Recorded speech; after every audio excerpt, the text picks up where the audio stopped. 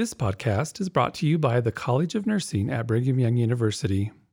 For more information about its programs, faculty, students, or alumni events, please visit nursing.byu.edu. A lot of people become nurses because they sincerely want to help others. Whether you wish to help the elderly, or college students, or even children, nursing has a place for you. Today we're talking to Dr. Elizabeth McCombs, a pediatric nurse practitioner. Let's get into it. Hey guys, I'm Adia Hansen. And I'm Corbin Smith. Together we are going to explore the nursing profession with exclusive interviews for nurses working in jobs you want to know about. Transferring info from one nurse to another. This is the College Handoff.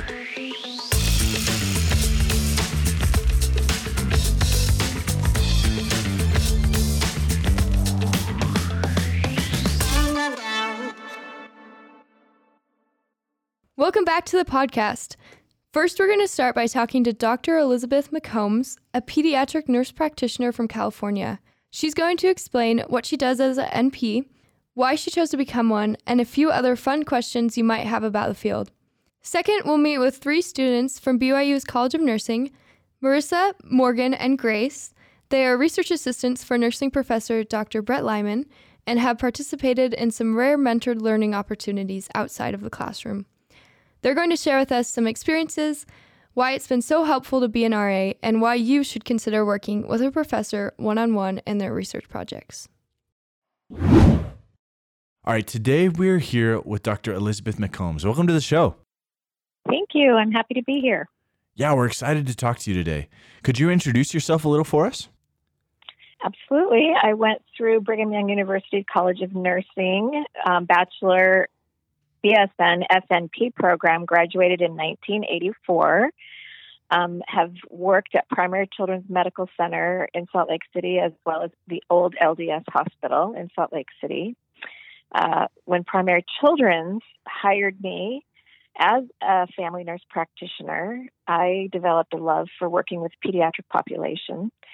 And after moving from Utah to California, was able to secure employment as a family nurse practitioner with specialists in ear, nose, and throat. And then my children's pediatric group actually offered me a job because 85% of pediatrics is ears, nose, and throat. So what I had ended up gaining work experience-wise became very valuable for a long-term career in the private pediatric sector. I've been in private practice for about 30 years and have worked 27 of those years at the same practice, and recently have been hired by another pediatrician associated with Children's Hospital of Orange County to help her run her office here in Southern California. Let's start by discussing what a family nurse practitioner's day looks like. My work day is I go into the office. I have patients who are scheduled to see me specifically. When I go into the room and introduce myself as a nurse practitioner, oftentimes there's a little explaining that needs to happen. As an advanced practice nurse, people often confuse me with being a physician, and I always tell them I'm not a physician, I'm a nurse practitioner, but they don't know the difference because what I do is the same thing that the pediatrician does. In my assessment skills, you take a quick history, you take a surgical history, medical history, go through a review of systems, and then perform a very in-depth physical examination. If children are coming in with sick complaints, you make the diagnosis of what's wrong with them. And then as a nurse practitioner, you are licensed to be able to prescribe and treat that diagnosis because I have a DEA number as well as a NPI number, which allows me to prescribe medication for the patients that I see. So from start to finish, that patient's visit is something that I'm responsible for, and that happens all throughout the day. Practice I'm in now, I average about 20 patients a day, and it's just delightful. It's a lot of fun to be able to use your assessment skills that you gain while you're in school, and then to be able to put them to use and to be completely autonomous and gain a really close relationship with patients and their families. Okay, so you're an APRN. I'm not really sure what that is. How does that differ from what a regular RN is? Well, I am considered an advanced practice registered nurse because of my education and licensure. Actually, in the state of Utah, that's how they will license a person is an advanced practice nurse, either with or without prescriptive privileges. In the state of California, it's slightly different. I'm licensed as a registered nurse, and then I have a nurse practitioner furnishing number as well as a nurse practitioner license number, and then I also have a DEA number, which is nationally recognized. So it's slightly different, but the scope of practice is the same, and there's reciprocity with many states in the United States. If you are licensed in Utah initially, then you move to a different state. Oftentimes you'll find that there's reciprocity between the two states, and that varies also depending on which state you're living in. So sometimes students tend to think about either going to grad school or just going straight out into the field to get some job experience. But in your opinion, what do you recommend nursing students look into after graduation? I really appreciate you asking that question. I've had several students ask me that in career nights in the past, and I kind of pose it to them. I think many of them are tired of being in school for 4 years and would like to gain experience. I know there are many nursing instructors who encourage students to go out and gain some experience before going on to obtain their master's or doctorates.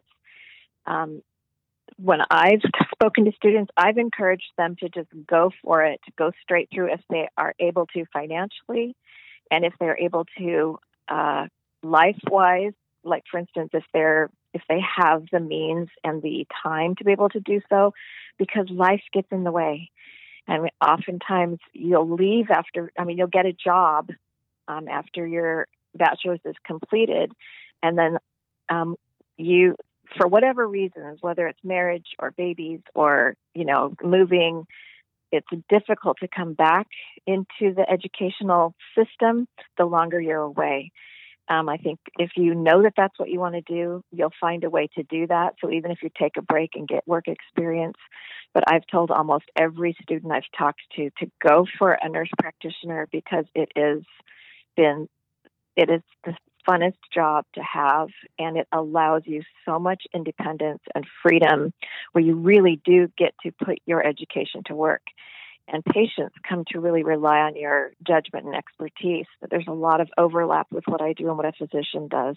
And there's a great camaraderie between the physicians I've worked with and myself, and they've come to rely on my expertise in certain areas where I'm strong, and I do the same with them. So it's a completely different type of relationship than in a hospital setting or in a clinic type setting.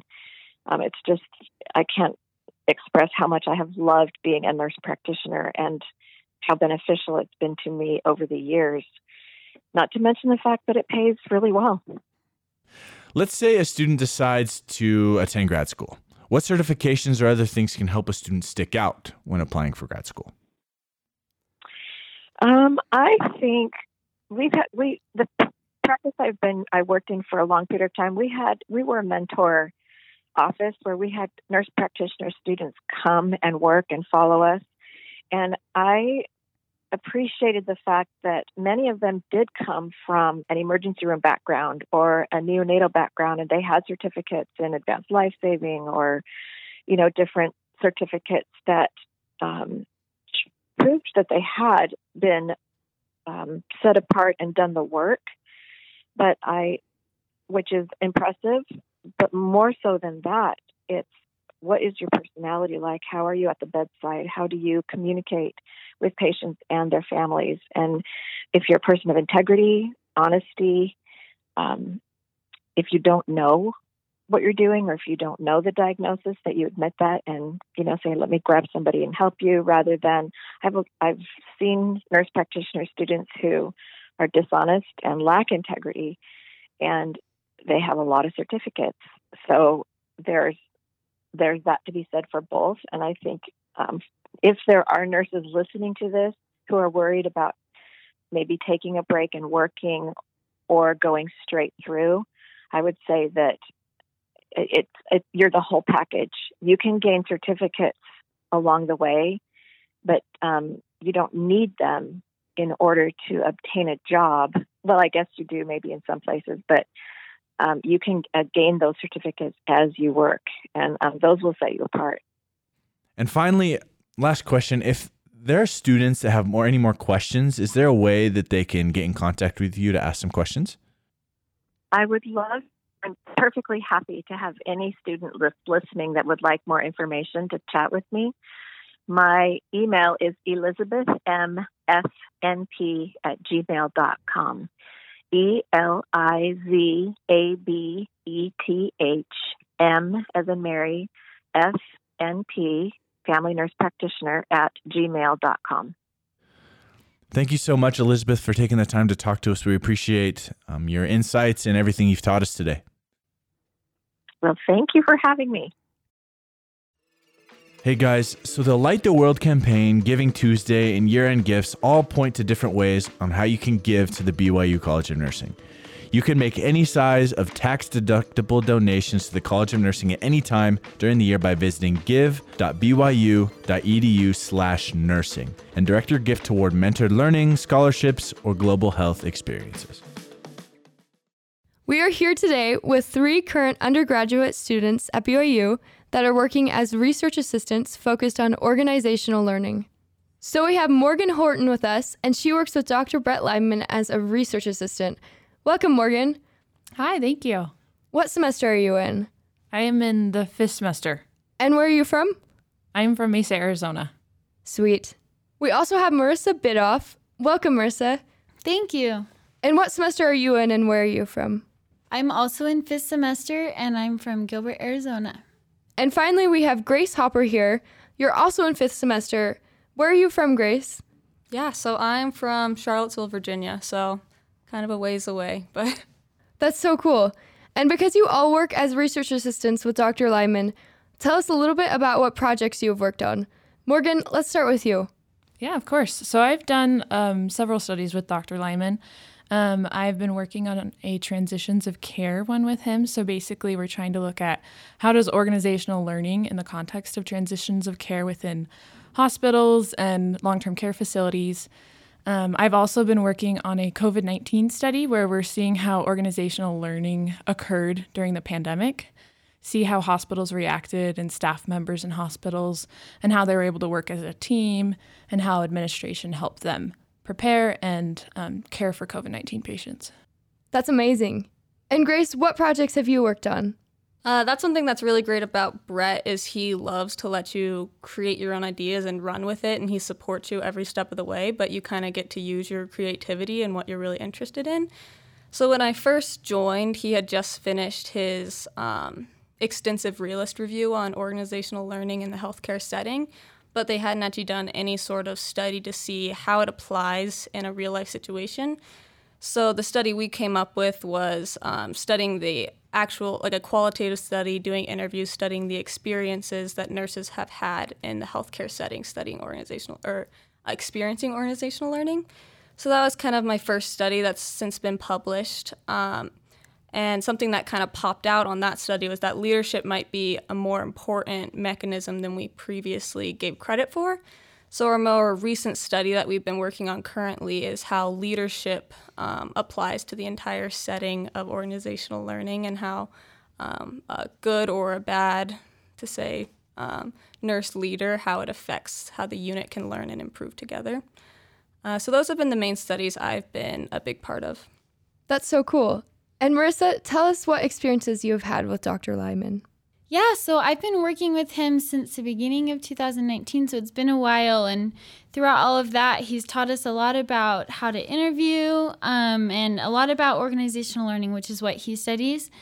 And we've been able to learn more about how organizational learning occurs in actual healthcare settings in real life. So how his proposed factors and mechanisms actually occur in the healthcare setting, and if those really do create positive change within organizations.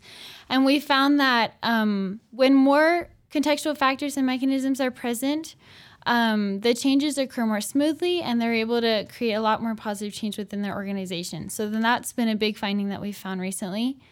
And then we've also learned recently about how important leadership is to organizational learning and how they're the ones, the unit director of nursing and the charge nurses, they're the ones that kind of create an environment that's ready for organizational learning, and they facilitate the mechanisms. And so that's kind of directed a lot of our future studies now.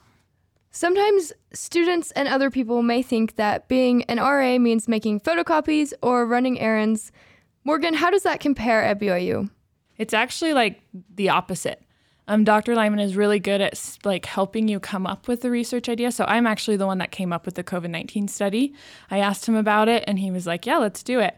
And so he really gave me the opportunity to kind of take control of the study. So like he was obviously there to help me the entire way, guide me through the questions I had, but I was really the one designing the study. And then I was the one that did all the interviews. And now I'm going through all of the interviews and I'm coding. So like I get to do a lot of the work and he's there to just help me and make sure I know what I'm doing, if that makes sense. Yeah, for sure. So Dr. Lyman actually lists you as co-authors on his papers. Marisa, what kind of experience does that give you for your resume? And how does Dr. Lyman help you develop your writing for these papers? It's a great opportunity for us to learn more and to be able to develop our skills as writers and as nurses.